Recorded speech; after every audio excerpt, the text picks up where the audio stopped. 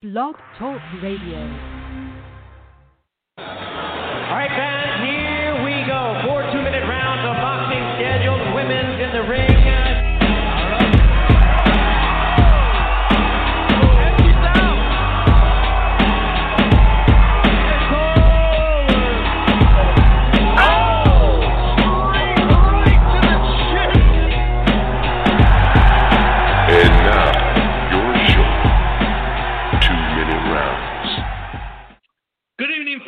To the 2-minute round, your hooks and jabs look at female boxing. This is episode number 88 on BlogTalkRadio.com. We're here every 2 weeks to talk about female boxing. And, well, we have some things to talk about now that boxing is starting to pick up again. Unfortunately, we thought we were going to have a female fight scheduled for this Tuesday, but we're going to get into what happened because our special guest tonight will be none other than Mikaela Mayer, who was scheduled to be on Tuesday from Top Rank's Bubble in Las Vegas, Nevada. And she's going to be here with us in about 15 minutes, along with her manager, George Reese, to explain everything that happened there. But with us from Riverside, California, is none other than Mr. David Avila. David, how you doing tonight?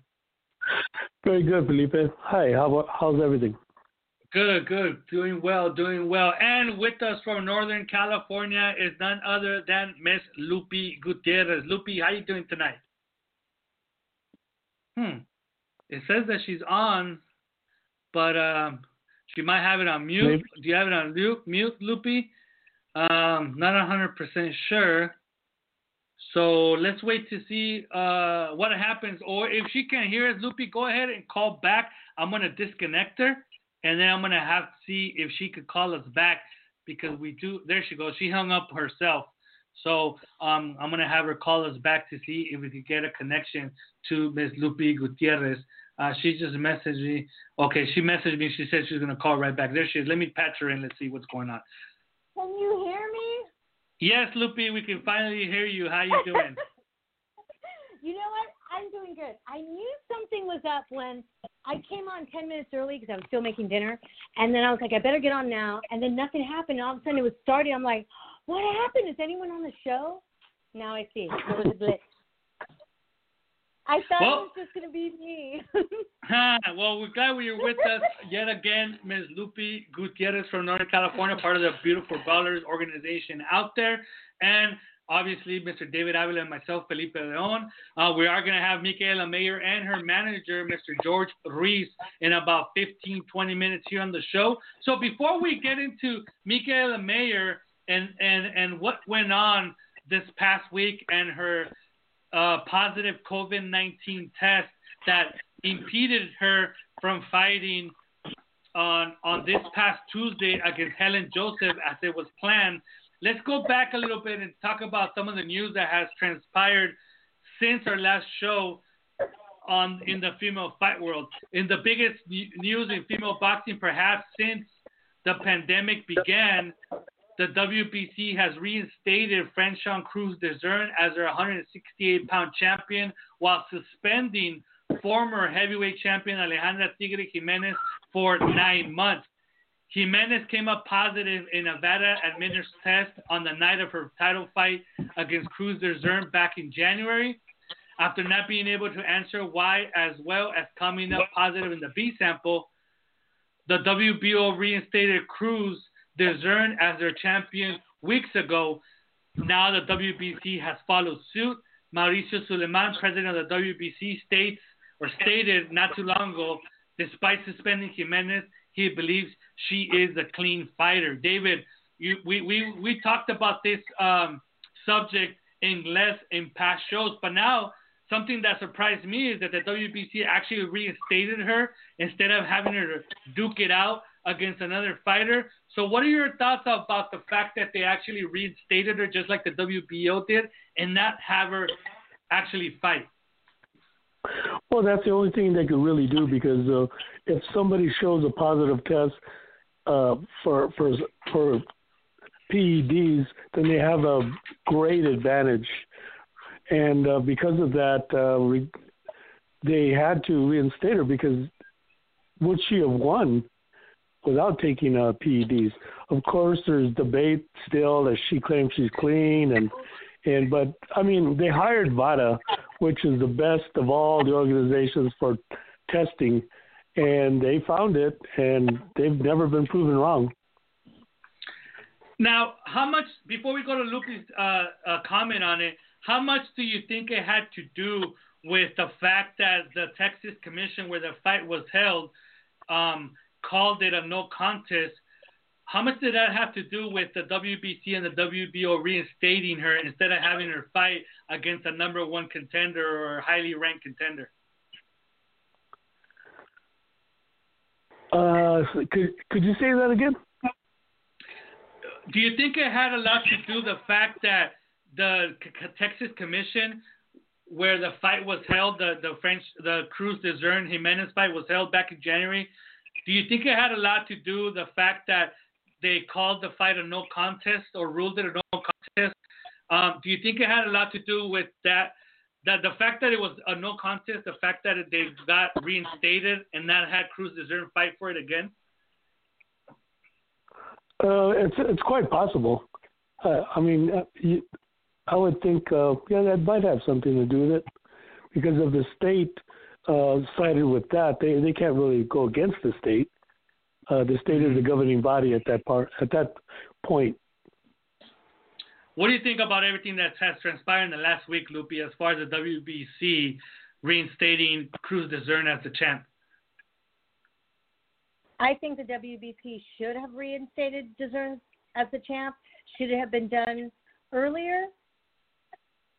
My personal opinion, yes. But I know it has to go through the process and go through Texas, and that's all good and fine. Should the WBC have come out? And this is a personal opinion. I don't think the WBC should have come out in favor of Jimenez. I think that's something that should have just been kept. If you think it, fine. Don't say it. But that's just my opinion. David, your comment on... Go ahead. Finish up, Lupe. Well, this is just like personal opinions. I was there for Martha Salazar's fight when they fought in the heavyweight division in Mexico. And I know Alejandra a little bit, and she's really sweet, and she's a really great person. She's great to us over there.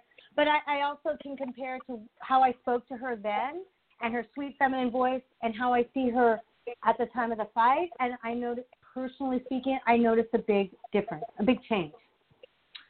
David, what do you make of Mauricio Sulaimán actually coming out publicly and stating that he believes Alejandra Jimenez's statement of her being clean? And despite of that, still, it wasn't his decision to suspend her because it has to go through a committee, which is a good thing because the WBC, in the eyes of many, did the right thing. But it seems like that if it would have been solely up to Mauricio Sulaimán, she might have not been reinstated and Jimenez might not have been suspended. So what is your comment on the fact that Mauricio Sulaimán actually came up publicly and supported Jimenez in believing that she is a clean fighter? I didn't know that was the case. That's actually news to me. I didn't know that. I thought that basically he had those sole dictatorial powers, but, you just gave me some information that it went through a committee and he abides by the committee. I thought he was the sole arbiter when it came to that. But if it does show that he basically showed his cards that he favors the Mexican fighters. Mm-hmm. Well, he's done it over and over again. I haven't seen anything per se that it went through a committee, but I believe it did. I believe it has to go through a committee as far as the suspension, or they have to follow some kind of rules. What I find it hard to believe that if it was a sole discretion to Mauricio Sulaimán, then I don't see why he would fine her or suspend her or even take the belt away, since he stated that he believes in her. Now, let me. Did you saw the news of him stating that he doesn't think she's guilty? Yes, I did. Okay. So I mean, I could only imagine that it had to go through our powers in the WBC for her to be suspended, because according to, or not according, but if we're going by his statements that he believes in her innocence, then I think that he would have found a way around it if he believes that that's not the right decision. But if he's following the rules of the WBC and the clean boxing program, then he must do that. One thing that I do find surprising, that I have stated it here on the show before, is that I would have believed that the WBC, instead of reinstating Franchon Crews, they would have just made her the number one contender and then found the most available, highest ranking 168 pounder for her to fight for the WBC title again, and for the time being be vacant. So I found it surprising that they did reinstate her and not make her do that, because I believe that that's what they were going to do. Now, as far as Alejandra Jimenez, as soon as that decision was made public by the WBC, she released a statement in her social media accounts reacting to it. And she said, and I quote, "Despite having the reliable evidence that there was an error, this decision was reached, which I find unfair and that obviously affects my career in a brutal way," she said. She also said she wanted her belts back, but wants to win them back in the ring. So after her suspension is up, she would lobby to get the opportunity once again. She did state in her statement, she closed with making the statement that as far as she's concerned, she continues to be the 168-pound champion for the WBC, and I would imagine the WBO. Lupi, I don't know if you got a chance to see her statement. It was in Spanish, but did you get to see it? What are your thoughts about what she said on that statement? I did get to see it. I watched the whole thing. I was looking at, facial expression, tone of voice, and, she came across as very, very straightforward. And then as it went on towards the end, she got a little upset when she said, "I am the world champion." She said it in Spanish. But my translation, when I was listening, is like, "I'm still the world champion," and she's starting to get a little bit upset. I mean, personal opinion again. Your test came back the way they came back. So, I mean, I thought it was a little arrogant. I mean, but maybe she really believes that and she's sticking to her guns. But the tests are what they are, what they said, and it's so disrespectful. But then again, that's my personal opinion. If I do think that I believe the test, and I think it was disrespectful to the sport. It was disrespectful to Franchon. But that's if I believe the test. That's my personal opinion. David? Yeah. I'd like to know what she means by an error. I mean, an error because it didn't go her way? Because basically they gave her a test and she failed. I mean, she passed the other test, but you have to understand the system of testing that VADA does. They do impromptu testing. They don't tell you when they're going to come and take a sample. And so what happens is that these people that cheat, they take these serums, and then they can count when they don't have to take it again, so that way they can show negative. And then they do it again and take it and they hope that nobody makes them test so that they show up with a positive sign again. And that's the way they cheat. I mean, they have it down to a science. And what happens is she got caught. Yeah, she showed negative the day after. That doesn't mean anything. It just means that they basically caught her at the right time. Yeah, I mean, yes. Because I believe that she should have Franchon should have her belt back. David, do you feel that way too? That Franchon should get her belt back? Yes. Or because my question was to Felipe, why he thinks that she should. His opinion, why he thinks that she should fight for it. Leaving it vacant and fighting. I think that she should fight for it because despite the fact that, and this has nothing to do with Franchon Crews Dezern, and it has nothing to do with Alejandra Jimenez. Yeah. Just say two random fighters, okay? And one of the random fighters comes up positive. In my opinion, and this is solely my opinion, you can't solely believe that the reason that she won is because she was positive, or he in a random case with men and women, that the reason that they won is because he was positive for some illegal substance. So if at the end of that fight the fighter won, then and that fight goes to no decision, and they take away the belts from that fighter because they came out positive, and the commission calls it a no contest, then I believe those fights. I believe that those belts should become vacant, and the fighter that was in that fight that was clean, in this case, Franchon Crews-Dezurn, should be the number one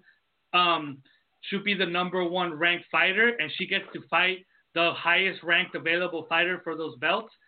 That is my opinion, because I can't give 100% credit to the fact that she was positive. The credit of that was the reason that she won. She's still a fighter. She knows how to fight. She did certain things in that fight that Crews-Dezurn couldn't deal with, and it doesn't tell me that those things that Crews-Dezurn couldn't deal with was helped by her being positive for this substance. So that is my opinion. But let's see. We have our guests now. Maybe they want to touch on that. Maybe they have a different opinion than mine. Maybe they have the same opinion. We don't know. But with us now on the line is none other than undefeated title contender, Miss Michaela Mayer. Let me patch her in. Hello, Michaela. How you doing tonight? I've had better days, but I am okay. Thank you. Michaela. Thank you, Michaela, for being here on the show with us once again. And I'm also going to patch in your manager, Mr. George Reese. Mr. Reese, how you doing tonight? I'm doing well. Thank you for having me on the show. Do appreciate it. Thank you, sir, for being here with us. Now, as it is custom here on our show, we're going to pass on the baton to Mr. David Avila. David, go right ahead. Hi, Michaela. Hi, George. How's everything going today? Hey. Doing well. Answering a lot of questions. I've heard, read. You guys are all over the place. Well, first, for our listeners' sake, I wanted to introduce George Reese first. We've had Michaela on the show, but George, tell us a little bit how you met Michaela and how you became interested in Michaela, and also a little bit about your background. Okay, I'll start off with my background real quick. I'm an attorney. I've been an entertainment attorney for 27 years. I've worked at Disney and Paramount, and I spent 15 years doing business affairs and also as a talent agent at a Hollywood agency called ICM. And ICM is where I actually met Michaela. Woody Allen's agent was supposed to take a meeting with Michaela, but he called me about a half hour before he was supposed to take the meeting, and he said, look, I don't know anything about boxing. I know you like boxing. Would you mind taking the meeting for me? And I said, oh, okay, fine. I didn't know anything about Michaela at the time. I just did it as a favor to this guy. He was a more senior agent, obviously. So I take the meeting, and this is right after she had lost the Olympic trials in 2012. Okay, so she walks in, and I don't know much about her. I read a couple of things in the LA Times about how close she got to making it, but that was about it. But after 5 minutes of meeting with her, I thought, oh my God, if this girl can fight, she's a star. I have to sign her. So I signed her right on the spot. What was supposed to be like a 15-minute meeting turned into an hour, and then I actually left the agency probably a few months later, and Michaela came with me. And our first deal together was a national Dr. Pepper commercial. And we've been going strong, again, through some ups and downs, since 2012. Well, so you had her since the amateurs and through the pros. Yeah. Oh, yeah. And I also saw a little bit of your background. You went to UCLA like me. Oh, yeah. I'm a double Bruin, UCLA undergrad and UCLA Law School. Hey, fellow Bruins. Fellow Bruins, yeah. Born and raised. I was born in Los Angeles, grew up in El Monte, Montebello, and then have lived more on the west side most of my adult life. Amazing. And so what brought you to boxing? What is it that you liked about it? You said that you liked it even before you met Michaela. Oh, my dad was a huge boxing fan. I mean, I used to watch all the fights with Sugar Ray Leonard and Marvelous Marvin Hagler and Tommy the Hitman Hearns, Mike Tyson, and then the latter days of Muhammad Ali. When there was a big fight, you know, we were planning in front of the television watching things on TV and early days of HBO. So we would buy all the fights. We'd have friends over and we would cheer and yell and scream. First time I ever heard my dad cuss was because of boxing. We were driving home from the Fabulous Forum after a night of boxing, and he and his buddies are off cussing up a storm about the results. And then one of the guys turns to my dad and he's like, "Hey, you got your son in the back. You shouldn't cuss." And my dad's like, "He's got to grow up sometime." So that was my exposure to my dad cussing was boxing. So I've loved the sport ever since. I grew up with it. I've always loved it, and I feel blessed to be part of it now. When you started managing Michaela, what were some of the ups and downs that really stood out for you? Well, when you manage an amateur fighter, there's not a lot of money. There's not a lot of money that comes your way. You spend a lot of hours going to a lot of amateur tournaments, watching and hoping that your investment pays off. But you also get to learn a lot about the sport of boxing, especially in the amateurs. So that's how I spent a lot of time. Is just like sort of getting to know the Olympic system, getting to know the amateur system, getting to know what Michaela excelled at, and then just tagging along. And it all culminated in 2015 when I got to watch her win the U.S. Olympic trials in Memphis, Tennessee. That was probably the most exciting fight I'd ever seen her fight. And what's it been like watching her as a pro? Have you seen the difference in style, the difference in attack? Everything. Two very different styles, amateurs and pros. Amateurs, you've got short rounds and you've got to get as many points in. As a pro, I've seen her, mature and develop her style. She sits back on her punches. She works the body a lot more. There's more strategy involved. She breaks down opponents. You also get a lot of luxuries when you're a pro because you've got a lot of time ahead of you to study your opponent, watch tape, and then work with your coaches to develop a strategy specific to that person. When you're an amateur, you don't know who you're going to get matched against. So you just got to be ready for all styles, and you've just pretty much got to be quick and fast and accumulate those points. Now I'm watching her, work on power. I'm watching her work on combinations that, bear fruit over the long term, not just, 1, 2, or 3 rounds. So you're watching this maturation of a fighter. She brings all the experience and the speed from the amateur, but she's learning how to weather the storm as a pro, and then develop her own technique and style, and it's marvelous to watch. And for our listeners' sake, what does a manager do at the pro level? Well, primarily you're the one that's negotiating all the contracts for your fighter, right? You're negotiating the money for the purses with the promoter. You're also handling sponsorships. You're dealing with a lot of companies that want to work with your fighter and sponsor them. We're lucky to have a number of sponsors on Michaela, working with Michaela. And as an attorney, as an entertainment attorney, I happen to have a lot of experience negotiating contracts. So I get to negotiate them, and make them a little bit better. We've gotten a chance to travel overseas as a result of some of the sponsorships. We're getting some nice sponsorship support from some great companies, and then every time there's a new fight, I call up Top Rank and we negotiate a purse. So those are some of the big things that a manager does. I don't get involved in the training. That's all Coach Al and Coach K. They handle all that stuff. I just worry about the business of it all. I just want to add. I want to just chime in there because what George does for me is not textbook manager. Like, I feel so lucky and grateful because I have everything in one. I have an agent reeling in sponsorship and endorsement deals. I have a manager negotiating my purse and contracts for my actual boxing fights. I have a publicist helping me to strategize when it comes to building my brand in all different aspects, okay? And then I have a stylist. Like, literally, we'll be planning for an event, and I'll be sending him pictures like, we're this, and this. Like, what kind of event are we going to? He wears so many hats. he does everything for me, and it's like when people ask me, oh, what do you suggest, like, if I want a manager and this and that, and I'm like, I can't really give you that advice because the relationship that I have with my manager is not standard or unique. Like, I have a genuine, and that's where I kind of credit myself in all aspects of my career. Like, one of the reasons I believe that my career is successful is I have people on my team that are genuine humans who don't just do what they're being paid to do. Like, we're all a team. We all do extra. We all put in extra hours, put in extra time, extra work. We all collaborate together.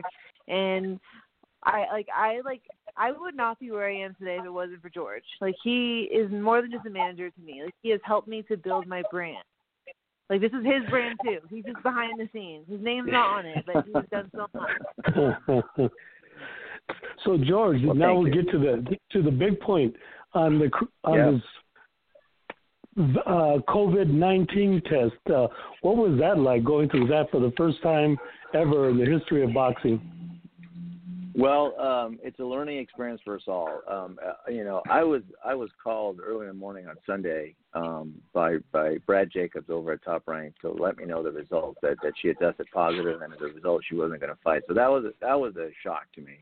That was a shock to me because I knew that Michaela had the antibodies because she had obviously been exposed to COVID sometime in the past and had not really been, wasn't really aware of it. But now that she had tested, she had gotten the antibodies. So when I got this word, I was shocked. I'm like, how can this possibly be? Whatever exposure she had to COVID is now past her system, and she's got mature antibodies in her system, and that she shouldn't be infectious. She shouldn't be a threat to any other fighter, and she's clearly asymptomatic. And then I asked a question: what about the other members of the team? What about Coach Al? What about Coach K? And they said, well, they're negative. But he says, but she's got to be out, and she's got to be out of the MGM property like within an hour. So wow. it was a shock. And then I'd called Michaela. She'd been told already, but didn't know what to do. So I then got on the phone and then tried to see if we could figure out a retest. But because of the agreements that Top Rank, ESPN, MGM Resorts, and the Nevada State Athletic Commission all had in place, they had all agreed, one positive test and you're out. And there was no wiggle room, no room for discussion, nothing. There was no set of circumstances that would have changed their mind for the first card back, after the pandemic. So we're still in the pandemic. We're still. Yeah, go ahead. Sorry. Go ahead, Michaela. You're absolutely right, George. But the facts are, is you can still have a positive COVID test if you have come in encounter with COVID in the past. You don't have to be contagious. It doesn't have to be current, but it can remain in your system for a period of time. So in order to have proper results, you would need to compare your COVID test with your antibody test and your blood work. That is the only way to find out if you're actually going to be, spreading this virus around and have a negative effect on whoever you're around. Like, otherwise, we're still learning about this disease, right? So if you've had it in the past, we can't discriminate against the millions of people who have had COVID. Me having it in the past does not make me ineligible to fight. But because we don't have enough information, we weren't able to prove that I was not infectious and that I should have been able to get on that card without causing any harm to anyone. Yeah, let's be clear.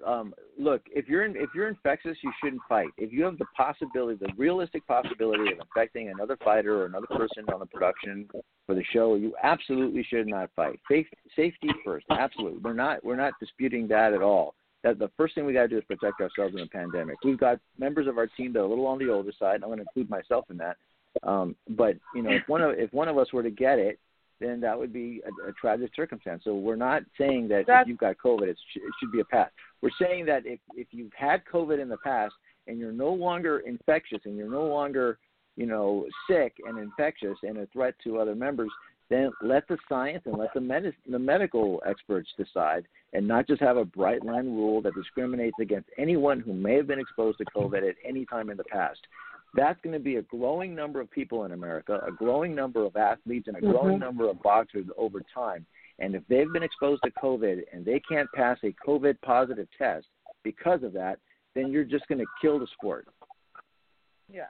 And one COVID test doesn't prove that, you know, you're currently infectious. It doesn't. You need to look at the blood work. You need to look at other aspects. I'm gonna pass you both on to Loopy. Loopy, I know you have some questions.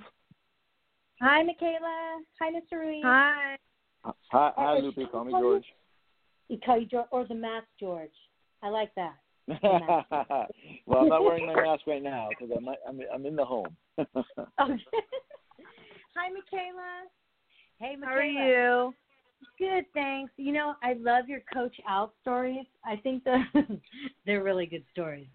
And I have one for you. Because we went to Louisiana, so we went to Olympic trials. And I came in midweek, and my sister sent me an Uber, and I was on the second flight with Coach Al, and I looked at him, and I was like, oh, my God, it's Michaela Ramirez, Coach.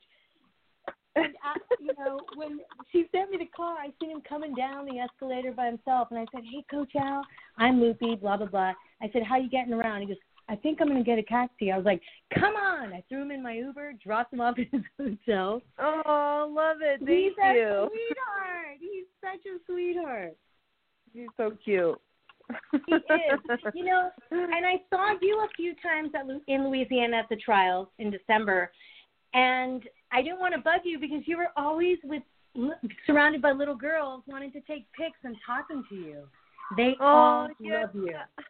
I love it. You know, that was like, I don't get to go back to a lot of amateur tournaments these days, but when I do go back, like, it's great. It's just great to see the difference and the change and, like, be, like, a role model to some of these young girls. Like, I love it. I wish I could do more appearances at some amateur tournaments, so that was really cool. But, yeah, you should have said hi. That was one. Yeah, that was one for you to show up. But Coach Al was also being inducted, right? So you were there. Yeah, I had to make his inductee speech. I know, that's so great. You know, they asked us to go. They're like, are you going? We're like, we only brought sweat. We're not going. We're not. You could have gone regardless. I mean, I couldn't have gone, but I saw what you were wearing. We were not going. I had to make him proud. Oh my gosh! So I've heard you speak about your father, but where and who were the women in your life growing up? Oh, interesting question. So, my dad, my parents divorced at a young age. My mom originally got custody of us because she was the mother, and that's how things went. But as time went on, my mom was an addict, and when I was 12 and my sister was 13 and my other sister was about 7, my dad pushed for full custody of us. So, at 12 years old, I moved in, you know, to the apartment with my dad. My dad, at a young age, got custody of 3 young girls and 3 young teenagers, and we all really haven't had much of a relationship with my mother since. So I guess my female influence sort of ended at that stage. But you had your sisters, my dad, right? We did. I did have my sisters. Me and my sisters are all still very close. We have a great relationship with my dad. You know, the older I get, I realize, wow, like how much he took on. Like, I'll be 30 in a couple weeks, and like my dad had 3 teenagers at like 33 years old. So I can't even freaking imagine that. I have 2 dogs, and I'm like overwhelmed. That is so wild. Yeah, I just can't imagine it. So definitely have like starting to take on a different perspective growing up. But you know, yeah, my dad did raise us at a young age, and my mom is still struggling as an addict. I still don't have a relationship with her, and so it's definitely been tough. And it gets tougher as you get older because you start to awaken more and realize different things. But you know, I'm still blessed in a lot of ways. That's why you fight, right? There's always a story behind. For sure. Hey, Michaela, you have Ginny as well, your best friend. How is she right now? I mean, is she's good health-wise? I mean, no, yeah, absolutely. She took yes. Having Ginny as my best friend is, I mean, everyone always asks, like, how do you guys able to just, like, hang out all the time, do whatever you want? It's like, okay, yeah, we're both 30, she's 32. We're not married. We don't have kids. We're in the same career. And we live a great life. Like, we just train and do whatever we want. We have a lot of fun together. And it's amazing having a best friend in the same career path as you. She's doing fine. She got a test yesterday. She got the results from her COVID test yesterday because obviously we've been together this entire time. Yeah. And she was negative, but she was negative, but I would not be surprised if she had the antibodies in her system as well. Because if I came in contact with COVID a few months ago, I'm sure she did also because we've been together for the last few months. So if she got an antibody test, I'm sure it would be positive. But her COVID test as of yesterday was negative. So she's fine. I've checked in with everyone I've come across in the last few months, obviously, just to be sure and safe because I care about everyone. And everyone I've come across is negative. They've all been tested. Everyone's negative. Yeah, I was going to ask you that because I follow you on social media, and I see, one of the girls, Nicole Ocasio, 5-time national champ. I noticed, and I was going to ask you, have you checked in? But of course you did because you care about the girls and the guys you're working with. Yes, and I've let everyone know. Like my sparring partner, who I was sparring with 3 times a week for the last 3 weeks, got the second he found out that I was off the card, I sent him the location that he can get a same-day test in Houston. He went. He was like, I'm negative. And I'm like, okay, good. I'm not surprised, but good. Appreciate you getting tested. I apologize for worrying, for stressing you out or causing any worry. Yeah. But, yeah. Did you feel bad? Have you felt bad about – we all have guilt, right? Yeah, no, I didn't feel bad because I knew that my antibody test was positive. So when they gave me this positive test in Vegas, I knew there was something not factual about it. Like, yes, it was a positive test, but I knew since I had the antibodies. Listen, people don't know this. So there are 3 antibodies that you can get tested for: IgG, IgM, and IgA. IgG is the one I got tested positive for, and that's the one that shows – so IgM and IgA are the ones that show current or recent. Those are negative. So I know that I wasn't current, active, recent. It wasn't something that happened recently. My IgG was positive, which shows I had come in contact with COVID several months ago. Yeah. Facts right there. That is the proof right there. That is my blood work. So – I wasn't concerned. Obviously, I wanted to ease everyone's minds, and I wanted to get this straightened out. But I genuinely wasn't concerned. Yeah. I knew that this had to come out, and I'm come from women's boxing. Okay, so it's not like I'm used to stepping into situations where everything's already figured out and the boxes are checked. Okay, I'm the one that's creating the boxes and creating the checks. So. I'm used to being the guinea pig, and I'm not surprised. Like, this is what it is. I've done this before. Yeah. So if I have to be the example to improve the system and the protocol, then, I guess I'm happy to do that. And I just hope they get it adjusted soon so that I can fight soon. And that's all. Yeah, and it's Vegas, right? They're going to take every precaution. They're like, put you in your rental car, which I can't believe you had to go drive by yourself and just think about everything, right? Yeah, it was horrible. They gave me a brand new Mustang, so I had that on my side. I can just see it. Okay, I was so pissed off. I have In-N-Out burger on my lap. I'm pissed, and I'm just like, well, at least they gave me a Mustang, blasting music all the way home for 13 hours. I can just see it. Okay, so I have a couple questions all in one. My next. So I want to know, do you think you're better than Terry Harper? Did you ever face her in the amateurs? And would you fight her in the UK? Okay, absolutely better than Terry Harper. Way more well-rounded, way more experienced. Did I experience her in the amateurs? No, I've never even heard her name until she had a title fight against the long-standing world champion. Okay, so yeah, she's the world champion now. That is her title. I will give her that. Okay, but I was the deserving top contender, and we have to make these these mandatories more strict. I have been number one contender for over a year, and it has been way too hard to get a world title fight. Now, Terry Harper, who was ranked number 15 when she got this title shot, versus me, number 1. And she got this title shot not against a new standing world champion. So now, like, for example, Terry Harper is the new standing world champion. I don't expect her to take on me, the number 1 contender, right away. Why would she? Why would her team let her do that? However, Ava Wallstrom was the world champion for years. She was not a new world champion. She was a long-standing world champion. She should have taken on the number 1 contender. She went out. What a sad way to go out. You know, Ava Wallstrom basically ducked Michaela. She made a strategic choice to go fight the number 15th contender versus the number 1 contender, thinking she was going to have another easy night, right? And then keep her belt another few months. And because we've been talking to Wallstrom's camp, and there was excuse after excuse after excuse. There was like a dentist, I had to go to the dentist. Literally, there was like a dental excuse thrown in the middle of all of this.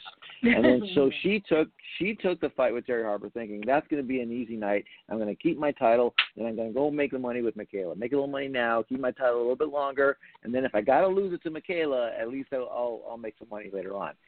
She gambled and she lost. She lost, and now the title is in Terry Harper's hands. And look, obviously fought well enough to beat the world champion, so all the credit to her. But there's no way if I'm Eddie Hearn, there's no way I'm going to want to fight Michaela because you're going to lose that championship like overnight. So he's going to put a bunch of really easy fights in front of her to pad her up, build up her experience, get her a little bit more money. Before he's willing to take on the real number 1 contender and, frankly, a much better fighter, Michaela Mayer, because he knows that title is just going to be a paper title. That's what's going to happen. I mean, he's just going to prolong it as long as he does. Look what he did with Anthony Joshua, avoiding Deontay Wilder for the longest time. He's going to do the same thing, with Terry Harper here. Yeah. Hey, George. It makes me so happy to see that Michaela has somebody like you in her corner. Just the way you speak, it's just. Because she deserves it, man. She fights hard and works hard, and she needs somebody like you. It makes me really happy. Oh, well, thank you. Thank you. Michaela is family. That's what she is, and that's how I think of her. And so I'm going to do everything I can to protect her at all times because, frankly, we worked hard together. We both have invested a lot of time in this, and now that it's finally paying off, I'm really happy, and so I'm going to continue to just make sure that she gets what she's dreaming about, and that is several world championships and be able to take care of her family for life. Yeah, that's awesome. So your client, George definitely didn't find me thinking like, oh, this is a moneymaker. Like he knew there was going to be no immediate return on this investment, and it hasn't. I mean, 2012 was how many years ago? It's a decade of investment of your time and effort that is just now kind of sort of paying off. And I think that's that just says so much. And same with my coaches, same with Coach Al and Coach K. Like nobody is getting a ton out of all the work they put in. Any boxing coach. It takes time to develop an athlete in this sport. It's not a collegiate sport. You don't come out making millions of dollars right away. The investment is different. Yeah. So, George, your clients are made up of composers, writers, comedians, filmmakers, entrepreneurs, and boxers. Yes. So, yes. You have Michaela and Christina Cruz. Are they your only boxers? And what's the contrast between these two? All right. Well, Christina's in the amateurs, and she's right now. She just got picked to represent Puerto Rico in the Olympic trials, which is absolutely fantastic. And I think she eventually is going to want to turn pro, but I know she's set on an Olympic medal. So that's that. She's in the amateurs right now, and she wants to reach the highest point in the amateurs, and that's the Olympic. Being on an Olympic stand. So you were in discussions with those. You were in discussions with Christina Cruz and the Puerto Rican Boxing Federation? No, that I actually was not involved in that. They reached out to her. I was not involved in that whatsoever. That's all. Okay. That's Christina's doing. She's got some long-standing great relationships that have finally paid off, and she absolutely deserves that shot because she's one of the best fighters for Team USA out there. So I'm glad that she's going to get another shot. With Michaela, we're in a situation where now she's in her pro career, and so we're mapping out all the plans that she needs to do in order to win the belt, and then make her career make the most sense. But we're also, look, a lot of the things that we're doing with Michaela is to not treat her like a boxer. We treat her like, frankly, like a star, and a star inside the ring and outside the ring. I'm looking for press about, that's not just about boxing. I look for sponsorships that are not just about, boxing gloves or, boxing shoes. I look for opportunities where she gets in front of a camera and does different things.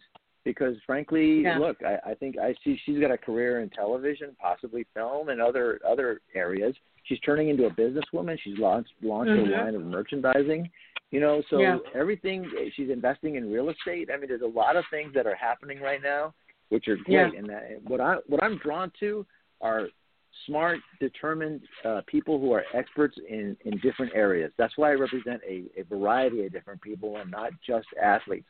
I love representing athletes. There's nothing better than fight weeks. Nothing better than fight week. But I also love being on a set. I like producing things with clients. I like, we just produced a show for YouTube Originals called Sleeping with Friends that got 1.2 million views in a week. So we're very happy about that. Yeah, so I represent a lot of different people who are doing very cool things and, frankly, challenge me to learn what they do. And then I sit back and admire them as they do the thing they do best. I help put the pieces together on the business side and let them go do their thing, and then we're all happy together. Yeah, and honestly, that benefits me too. It's like if you just get a manager who only knows boxing, okay, so they wheel and do their contract and that's it, collect a check. Like me and George are constantly brainstorming to get together. We're constantly talking, thinking about what avenues we can go down, what kind of how we can break outside of boxing in general. Like we're constantly having these conversations how we can break out of the norm. And with I think a normal boxing manager, you don't get that. They don't have those. But George has contacts in all different aspects and different genres, and so and that's where I want to be. I don't want to just be a boxer. There's other things that I want to do, and so I think we share that in common. And you can do it, Michaela, because you got the whole package. Remember a couple of years ago when you came out to Sacramento and you came out, worked with our girls, the Beautiful Brawlers, and you brought boxing gloves and you brought everything, and that's boxing. But it also transcends because I know how we feel about you after that. But I saw how all those girls felt about you.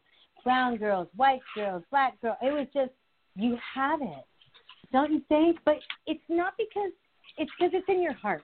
And when you do what you love and you do it out of love, it shows, right? Yeah, no, I genuinely, that was something I genuinely wanted to do. I saw you guys, all those girls there, and I know I have things and I have needs and access to things that I didn't have when I was in those young girls' positions. Because I was that young girl at one point in my career. And so, and I would have killed for someone to just show up and give me a free pair of gloves and shoes. That happened. Yeah. James Toney was actually the first person to give me my first pair of boxing shoes. And he was sponsored by Everlast because he saw me training in tennis shoes. And so those things mattered. I was bartending, working, training, going to school, trying to figure it out. And so I don't want to forget that. And when I walk in and see a group of young girls, a pair of shoes may mean nothing to me now, but I know that means so much to a young boxer coming up who maybe can't afford $120 for a nice pair of shoes or, $200 for a pair of gloves. Mm-hmm. So, I feel that makes me feel like, okay, I have a duty to give back because I have a platform and a career that most women aren't able to have, and I have a duty to sort of not only build that path, but give back to the youth because there's not a lot of women in my position who are able to do that. It's not like men's boxing. Mhm. Well, you know what, Michaela? It was great having you on. It was great talking to you. I mean, I love you anyway, and you guys are doing what you are set out to do because I'm a fan. I love you. And speaking with George, it just brought another element that it's like, oh, my gosh, I love you even more. So thank you for coming on and speaking with us. Thank you so much. No problem. I'm glad you guys brought George Thank you for having us. Yeah, thank you. Of course. So, Felipe? Yes, thank you, Lupi. My first question is for Michaela.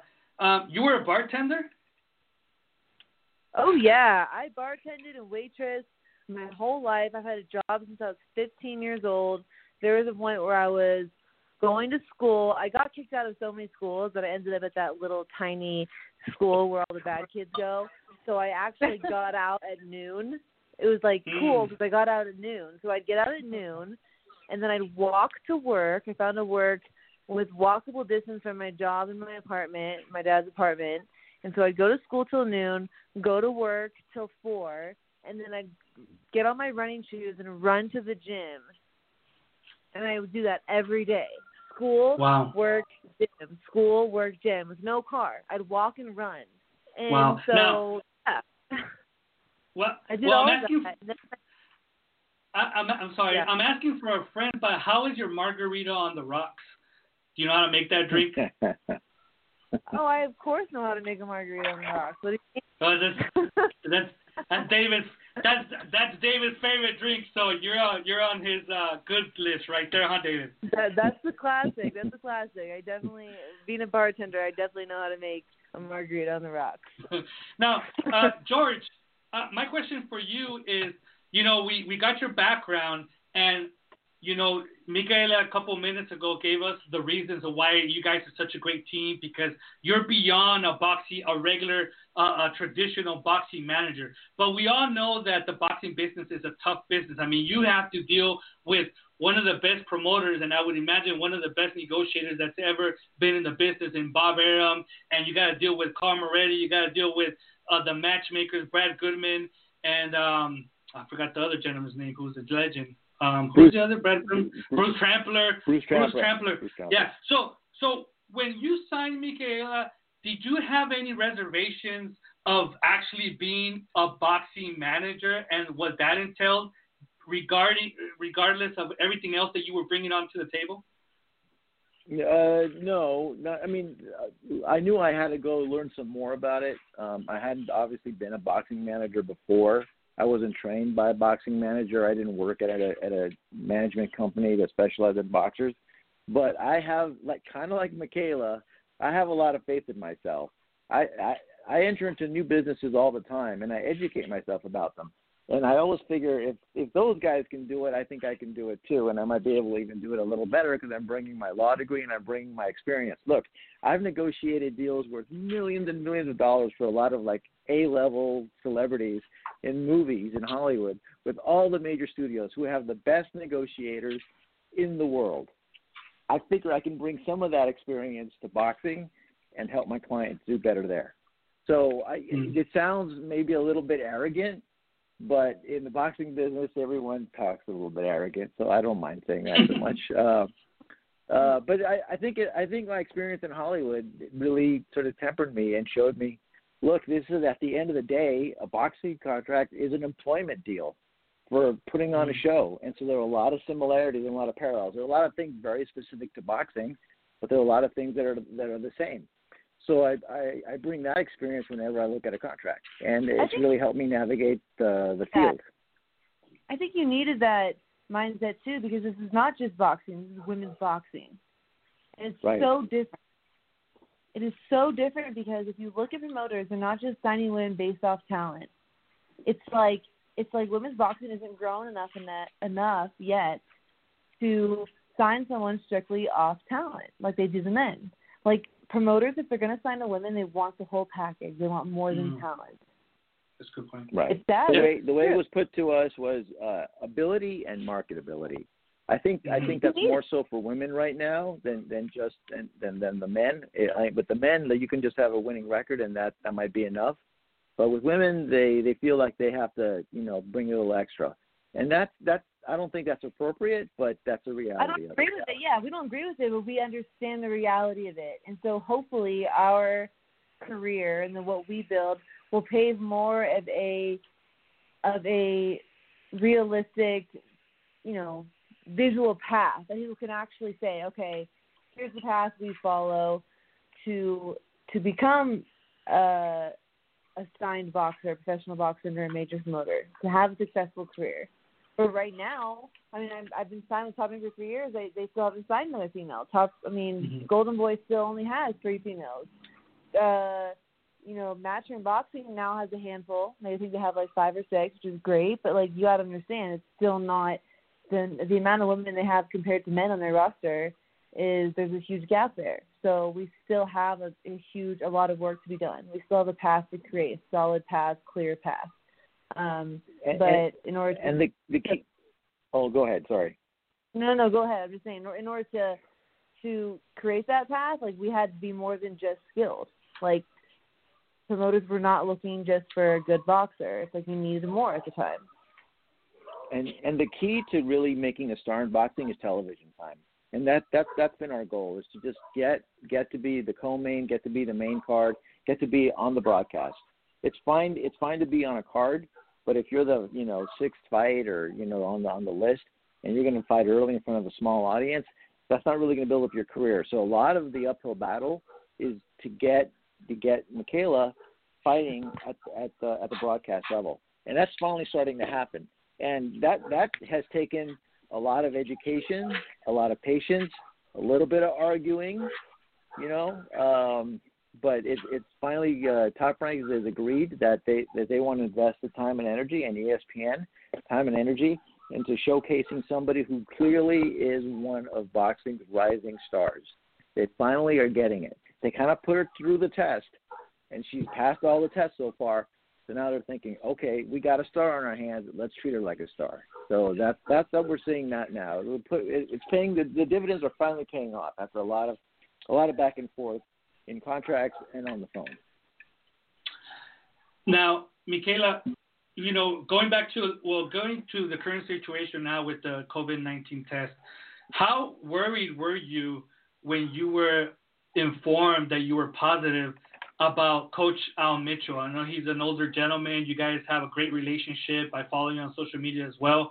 And you guys had contact in the weeks prior to the fight. So how worried were you about him and how that could affect him? I was very worried at first. I totally left it up to him to even come out to camp. I was prepared to do the whole camp with Coach K. And when we called Coach Al, he said, nope, I need to be there. We'll be okay. We're going to make it happen. But when they tested me positive in Vegas, I really wasn't concerned because I knew of my blood work results. My blood work results were not being talked about. They were not being even considered. And that is part of the protocol that needs to be adjusted. You cannot just take a COVID test. It has to be compared with the blood work results, the antibody results, because that'll show if the virus is still active in your system, or if you just have had it in the past and are still showing it in your test. It doesn't mean you're contagious or anything like that. So we need to make adjustments in that case. So when I got that result, I wasn't worried at all, but going into camp, I was worried. Yeah, of course. And Coach Al was very careful when he was there. He wore a mask and everything, and we kept him out of the gym with a lot of people. Only brought him in when we needed to do major sparring, but he wanted to be there. It was his decision. He was beyond bored. These old heads, boxing is all they know. Him being cooped up in the house for 3 months was killing him. He was so bored and over it. He just wanted to get back into the gym so bad. So he was about it. He was supportive. Now, it seems like you've done a lot of research and you educated yourself very, very well on the subject. So with that said, and by following you on social media, I've seen the remarks that you have made since driving back home to Denver. Do you feel cheated in a way that you weren't allowed to fight, or do you feel that you were made an example of unfairly? No, I definitely am disappointed for sure, but I completely understand this is very to everybody. Everyone is still somewhat fearful of this virus, and we don't have all the answers. So I don't blame Top Rank. I don't blame anybody that's involved because this is the first fight back. We were all trying to bring boxing back, but in the safest conditions, and we had to have a strict protocol. I totally get that. So I'm just looking at the positive now, okay, here was the strict protocol, but now we lost our co-main event, so, and for no reason, because She was not infectious. She was not going to cause any harm to anyone around her or on the card. So how do we better this protocol to avoid situations like this in the future?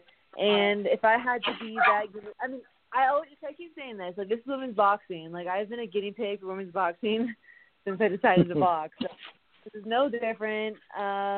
You know, if I had to be the example, then it is what it is.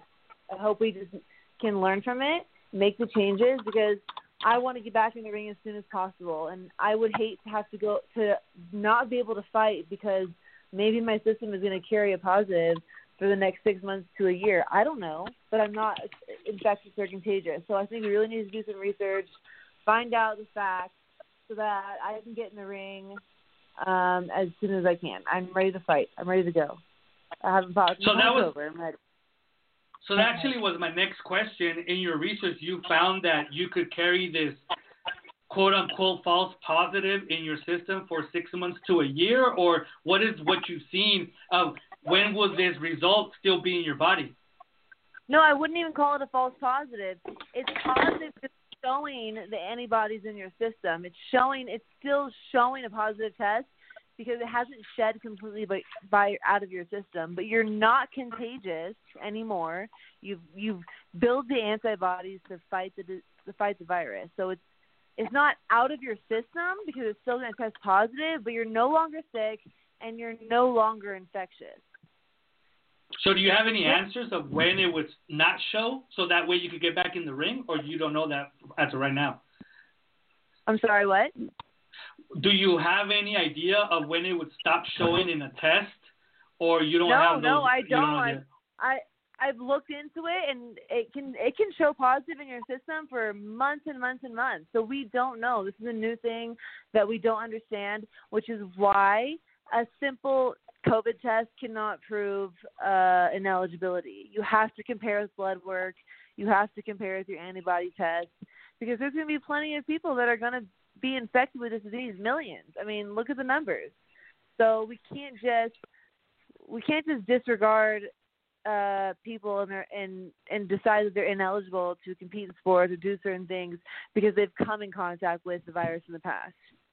It's discrimination in a sense, right? So George, with that, decide. Yeah. No, we have to decide. My question is for George. I'm sorry. My question is for George. Knowing that, what Michaela just explained to us, that this could be in her system for months to come, despite that she's asymptomatic and not sick, what kind of conversation are you having with Top Rank regarding that? Well, it's about adjusting the protocols to reflect a more scientific and more medical approach to accepting a fighter, and not just one based on a bright line rule that says COVID positive, you're out. That doesn't work, and that's not going to work for Michaela right now, and maybe it won't work for her in a month. What we instead have to look at is, does she pose any kind of threat to to her opponent or anyone else involved in the production? Beyond her fists. Is she infectious? Can she get somebody sick? Right now, based on what we're hearing, and from a doctor who looked at her blood report or her actual COVID, determined that she's not infectious and she doesn't pose a threat, and frankly should have been cleared to fight that night. But somebody made the decision, maybe for optics, maybe for safety, maybe because just they wanted to be overly cautious, that they would just keep her from fighting that night. Now, that may have been the right decision for that card. What we're saying is, going forward, we have to look at this a little bit deeper with a little bit more complexity, a little bit more nuance, and find out, does she pose an actual threat to any other fighter or any other person on that team? If the answer is yes, and there are medical reasons for yes, then she shouldn't fight. We don't believe that's the case. We believe that based on what we've been told from a doctor who's an expert in this area, that she is beyond that she's carrying antibodies showing that she's been exposed, but she's no longer any kind of a threat or not infectious at all. And I think the protocols have to reflect the reality of that, because as Michaela said, there are over 2 million people that have now tested positive in the United States for COVID, that have been infected with COVID. Does that mean that a TSA agent who gets it will forever be barred from working at the TSA and at an airport? A bus driver, a mail carrier, an Uber driver? Do we discriminate against them forever because they tested positive or they had COVID at some point in their life? No, we have to look at the reality that at some point, they're not going to be infectious or a threat to anyone else, and we can live with them again. We can hug them again. We can be around them again, and they can box again. That's what we have to talk about with Top Rank, and probably the Nevada State Athletic Commission and MGM and ESPN. Now, back in March, Michaela was scheduled to face Melissa Hernandez, the veteran Melissa Hernandez, in a fight that I was very, very much looking forward to. First question, George. Me too. Was that fight tried again for this past Tuesday? And if so, why didn't it happen? I understand that Top Rank did try to make the fight, but from the Nevada State Athletic Commission side, they felt that was going to be a little bit harder to make happen because of some basically there was a determination that they wanted a different opponent, somebody that was going to, and no disrespect to Melissa, but someone who's going to pose more of a threat to Michaela to make it a more challenging fight. Wow. So that their strong preference was for a different fighter. And I think Melissa would have been a great opponent, and I think we would have seen a great fight that night. But it wasn't our call. This was something that Top Rank and the Nevada State Athletic Commission had to discuss, and there was a determination that it should be a different opponent. Now, this is my last question, Michaela. Let's play a devil's advocate here, and it looks like Matchroom Boxing is coming back in the fall, and what I've seen and what I've heard, although it's all rumors, they're looking to put on fights in Eddie Hearn's backyard and other spots. So, playing devil's advocate, if your next fight is your last fight for 2020, are you willing to go directly against Terry Harper in the fall in England? Maybe because their guidelines are a little bit more lax than what we dealt with this past Tuesday? Absolutely. I will take that fight whenever they offer it. If they offer it tomorrow, we are in. But I don't think the terms have to be right. But generally speaking, yes. But there's a lot we would have to negotiate first. Yeah, no, we're not going to take a fight and lower our what we work for. The money needs to be right. The everything has to be right. But absolutely. I mean, I'm ready to fight her whenever. I'm ready to take her belt whenever because I know I will. Now, George, also, I think that's a big fight, and frankly, I think the world should see that fight. And hopefully, we're in a situation where audiences can be led into an arena and not just a backyard to watch a world championship women's fight. So that's our hope too, that we get back to a sense of normality. Okay. Well, before we let you go, you live in Denver, right, Michaela? Colorado Springs. So yeah, an hour outside Denver. Oh, okay. I thought you lived in Denver because I don't know if you ever been to that Mexican restaurant on Larimer Street. It's called Tamayo. No, but send me the address. I'm going. I miss Mexican food. LA has the best, and they don't have it here. That place. No, I'm Mexican. Well, this is how I'm Mexican, and I live in Tijuana, which is in Mexico. I mean, I'm sure you know that. And I went to that place, and I was like, it's kind of like a Mexican modern fusion type of place called Tamayos. It's right on Larimer Street, which is like the old town of Denver. So if you're ever in Denver and you have a chance, and they're open, make it an issue to go because it's really, really good. Okay, yeah, send me the name and address. I'm definitely gonna go. Me too. I'm Mexican as well. Send it to me as well. All right. Well, guys, we want to thank you for being here on the 2-minute round. It was a long interview. Probably the longest interview we ever had in 88 shows that we've had. And actually, this is the second time that we have Michaela on. The first time was back in September of 2017. So we want to thank you for being on the show with us. We wish you all the best, and we hope to see you in the ring very, very soon. Yeah, thank you guys. I appreciate it. I'm glad it was long but necessary. So it was good. It was great. Thank you so much, guys. We do appreciate it. Thank you. Have a great night. All right. Good night. There you go. Good night. And there you have it, Mr. George Reese and Miss Michaela Mayer on the show with us here tonight. Gave us a lot of information, a lot of stuff to digest. one thing is she does know how to make a Cadillac. A margarita on the rocks. That's a Cadillac margarita, right, David? That's a higher form of margarita. The Cadillac margarita. Cadillac has that liqueur on top. Come on, David. Yeah, Grand Marnier. Grand Marnier. I'm a strictly Tecate kind of guy, so I don't know what you guys are talking about. But that's what I use for a chaser.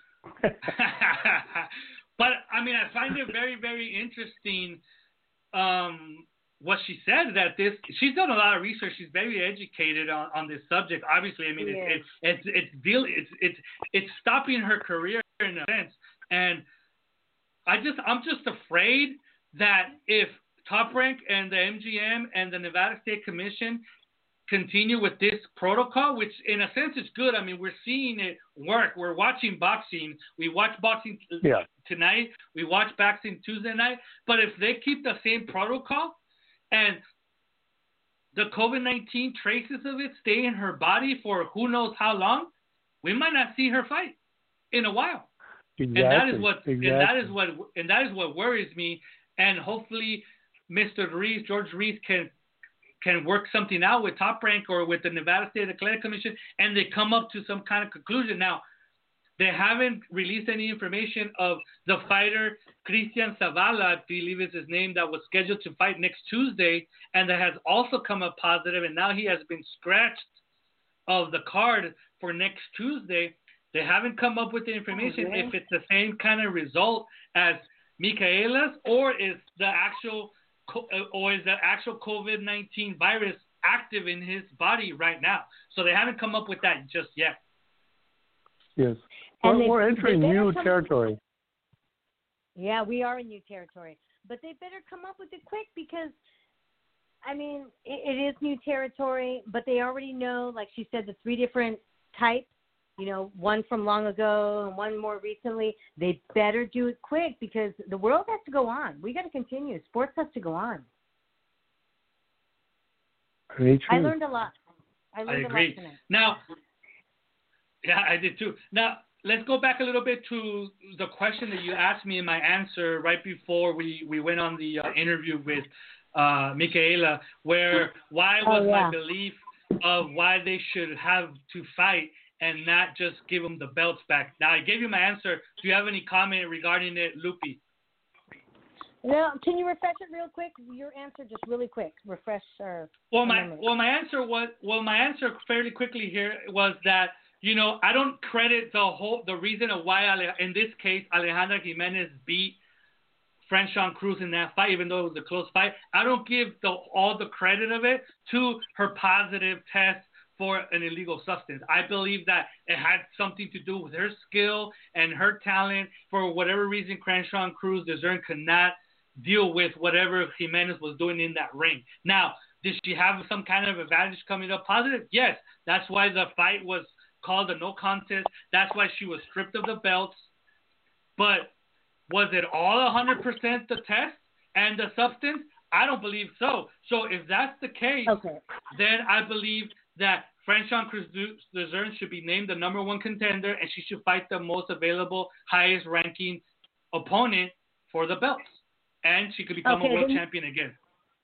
Okay, then that's where it's just our opinion, because I feel like after I watched that fight, it was like, okay, did Alejandra do enough to take those belts in the first place? Me, again, my personal opinion, I don't think she did enough to rip a 2-time champion's belt off. I really didn't. It should have been a draw if they were going to go that way. David, I want to hear what you have to say about that. Well, even if I thought Cruz lost, which I didn't, I thought she won. I thought the judging wasn't accurate, but I mean it was close enough. It was a close fight, but still, when somebody tests positive, to me it's like giving somebody you're giving them an advantage. In the case of women, it's been proven that when women get PEDs versus men, it's 70% more, something like that, more effective for women because they don't have testosterone. See, guys have testosterone, so it's boosted. Yeah. Well, women don't carry that. So when it goes off the roof, and she had a decisive advantage. Basically, she was in there with brass knuckles, and Cruz was just in there with the bare knuckles. So she won the fight, but that was unfairly judged. You know, she just went with a distinct advantage. I'm with you, David. I really am with you. You know, my husband, who doesn't know boxing, doesn't do boxing. He likes other sports. But it's the first time I made him sit and watch this with me. And when it first started and they came out, he looked at me, and this guy he doesn't know boxing. He looked at me and goes, "You're serious?" He goes, "You guys should all be pissed off at this right now." And he was just watching them come out. He was like, "No way." And that's just coming from a guy who's a baseball player. So, you know, that's just one guy's opinion who doesn't know boxing. But I didn't think she did enough to take that belt. I really didn't. I mean, I don't remember what I scored it. I might have scored it a draw. But, I mean, if it was up to us, you know, decisions would be different across boxing. We're going by the decision of the judges. They saw Jimenez the winner. And, you know, I'm basing that on that myself. I just can't give all the credit to that. I mean, if that was the case, in my opinion, you know, taking PEDs should be able to be so much stronger, so much faster than any boxer and just go in there and fight, or somebody with limited experience and go in there and fight and win. But because Jimenez is an experienced fighter and she is bringing something to the table, now is it something with some kind of unfair advantage? Yes, it was, and that's why she's getting the results she's getting now. But that only the PEDs was the only answer of why she won that fight, I can't agree with that, and that's why I believe that Franchon Cruz should fight for the belt again. No, she never should have lost it. She never should have lost it because it was taken unfairly. That's why you don't take the title away. Well, and, you know, and this is just something kind of I'm just going to throw out there just because, but with everything's going on, you know, what's going on in the environment today and the last few weeks, that also could have been a reason why they decided to give it to her at this time. You know, and I'm just going to say something. Me, David and Felipe and I, we talk, you know, throughout the week, and I even said it, you know, when that one poster come out, did it come out now because did they give her back her belt because they needed to put the poster out? I was being a little half sarcastic about that. Which poster are you talking about? It was the championship piece. Remember, I kind of said that. Yeah. I was being a little sarcastic, but I was half truth. I mean, I don't know. I mean, they could have put out the poster and put both of them on there because they ended up putting fighters that weren't current champions right there anyways, like Christy Martin and Alicia Riker. So they could have put both of them on there and it would have been fine. You know, there's other reasons why to kind of Japanese champions. There's other reasons why to criticize that poster. Sure did. But so you know, and I thought about posting something on there and kind of, but I didn't want to go back and forth. I mean, what's the point? But let's move on to our next news quote here because we are running a little bit of time. In an interview with the website, the current unified super welterweight champion Claressa Shields publicly stated her support for 3-minute rounds versus 2-minute for female boxing. She said, and I quote, "I think it is going to take one of the female champions to fight a 3-minute round for 12 rounds. When they see the top women fighting are willing to do it, everyone will get on board and promoters will pay us fairly," she declared. She believes with the 3-minute round, she will score more knockouts as well. Shields shared after her next fight against the current IBF's 150-pound champion, Marie-Eve Dicaire, she would like to have a 3-minute round fight. I do wholeheartedly agree with Claressa Shields on this statement. I believe that it takes somebody like the name of Claressa Shields to put this on the forefront of boxing and restart or continue the conversation about the 3-minute round versus the 2-minute round. But I believe her talking about it is not going to be enough because she made the statement and the statement has been going around the female boxing world for about a week.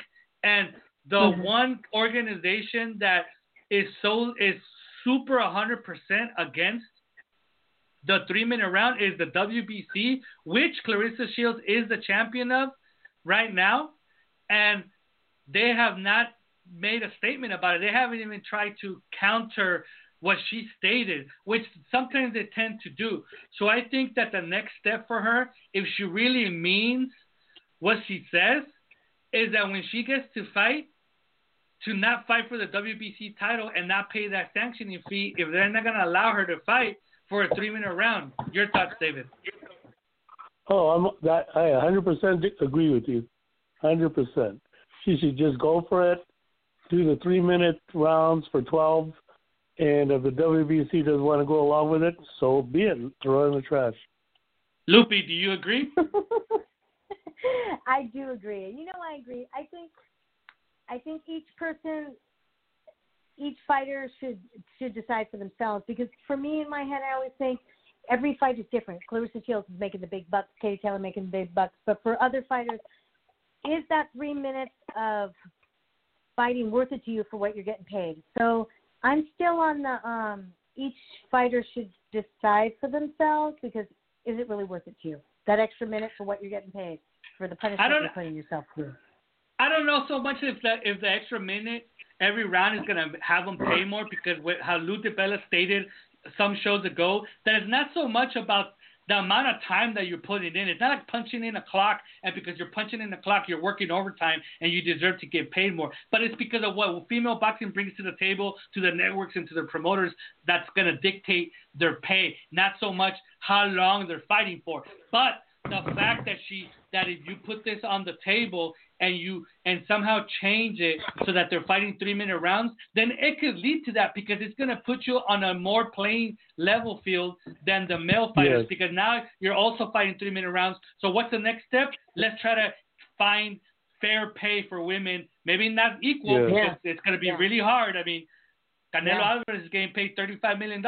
But if we go from taking away these inequalities, the 2-minute round, the 10 rounds versus 12, then it gets us a step closer to the pay. Now we got rid of this stuff. Let's get a step closer to the pay, because now we got rid of this stuff. I think that's how it helps. And I personally, I would admire more Claressa Shields if she really took a stand and she put aside her quest for unification and for belts.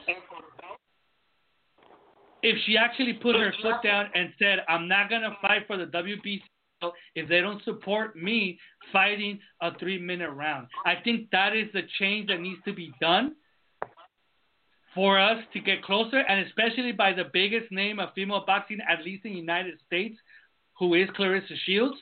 If she says, I'm putting my foot down, I'm not fighting. It doesn't matter if I'm not going to be the unified, undisputed world champion at 154 pounds, because I'm going to be missing the WBC belt. This is more important. And if they're willing to let me fight 3 minutes, then I'll fight for their belt. If they don't, then I'm not. If she does that, I would admire that more than any other belt that she has collected. Yeah, I agree. Yeah. And hopefully she does it. I mean, we see her out there fighting for certain, she's out there fighting on the Black Lives Matter marches in Flint, Michigan, her hometown. I mean, obviously, and it doesn't equate. I mean, Black Lives Matter is super much more bigger than a green and gold belt and a 3-minute round against a 2-minute round. I mean, don't misconstrue my statements. Black Lives Matter is way bigger than any of this, right? Of course.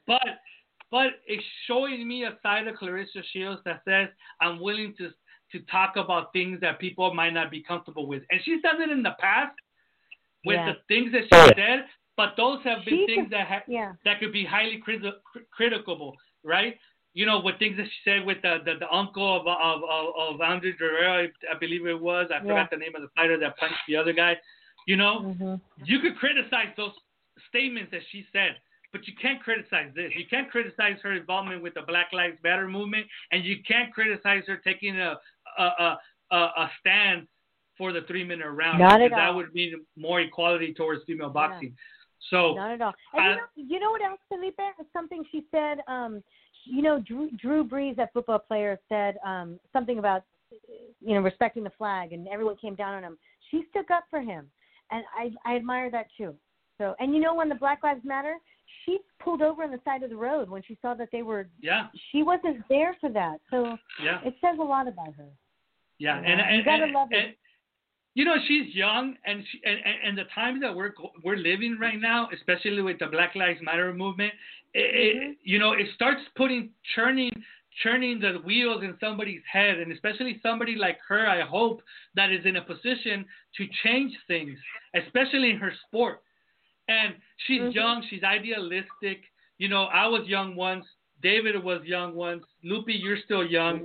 So, you know, when you're young and you're idealistic, you think that you could take on the world. And hopefully she feels that way, not only in the Black Lives Matter movement, but also in this stand, which can change the sport of female boxing. If somebody of her stature puts her foot down and says, I'm willing to sacrifice my future, because she's not going to be the undisputed world champion until the WBC agrees, but I'm willing to change my future and affect my future for the sport. And quite honestly, I don't think it's going to affect her monetary future, because I think Showtime and everybody else is still going to pay her pretty good purses if she's fighting for those other belts. And I'm sure the WBA and the WBO and the IBF were willing to let her fight for those 3-minute rounds, because they did. At least the WBA did it with Inés Estrada and Marlene Esparza.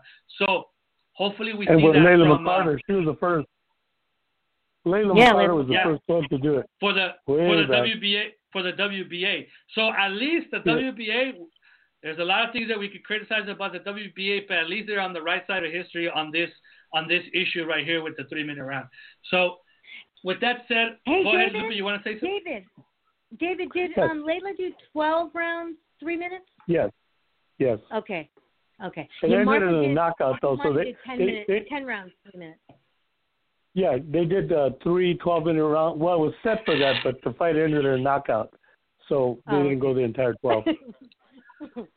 She tried. All right, guys, we're running out of time here. We've got about 3 minutes. Let me go through the upcoming calendar, because we do have a little bit of fights. Maybe we're not going to be able to see them in the United States, but there are some female fights going on in the rest of the world. Our next show is set for June 25th, so we'll be discussing these fights if we can find them, and talking about any other news that pops up in the female boxing world. Friday, tomorrow, June 12th, from Poland, Ewa Piatkowska goes against Karina Kopinska in a 6-rounder at 147 pounds.